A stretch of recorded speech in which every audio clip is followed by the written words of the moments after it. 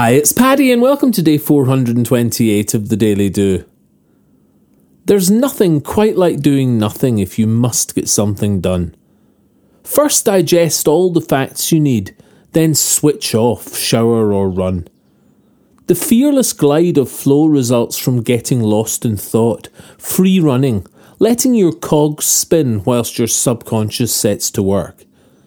A relaxing mind allows the brain to fuse deeper, broad-reaching connections, to throw up answers, solve your problems.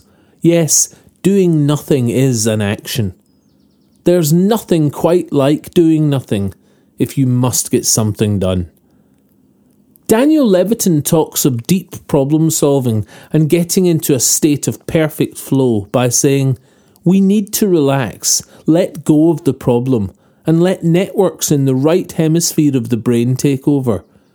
The second or so preceding insight is accompanied by a burst of gamma waves which bind together disparate neural networks, effectively binding thoughts that were seemingly unrelated into a coherent new whole. For all this to work, the relaxation phase is crucial. That's why so many insights happen during warm showers. Teachers and coaches always say relax. This is why.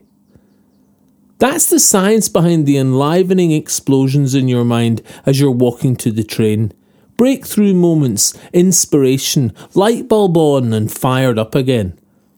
If seized upon, these insights can lead to the state of flow, where fear and self-criticism dwindle and you see only green lights and go. Today, if up against it and you're really struggling for the answer, walk away, smell the roses, stick on Elton's Tiny Dancer. Let your mind get busy in the deep end of its pool. There's nothing quite like doing nothing when you've got stuff to do.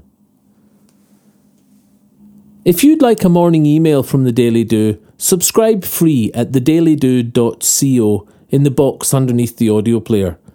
You can email me anytime, paddy@thedailydo.co. I'd love to hear from you. The Daily Do is available on all your favourite podcast places and on social media. Bye for now and see you tomorrow on The Daily Do.